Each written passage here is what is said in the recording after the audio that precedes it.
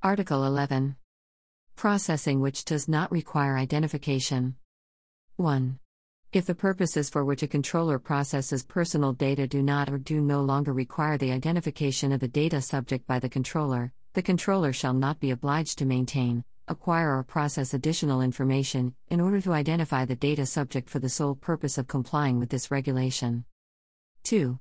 Where, in cases referred to in paragraph 1 of this article, the controller is able to demonstrate that it is not in a position to identify the data subject, the controller shall inform the data subject accordingly, if possible. In such cases, Articles 15 to 20 shall not apply except where the data subject, for the purpose of exercising his or her rights under those articles, provides additional information enabling his or her identification.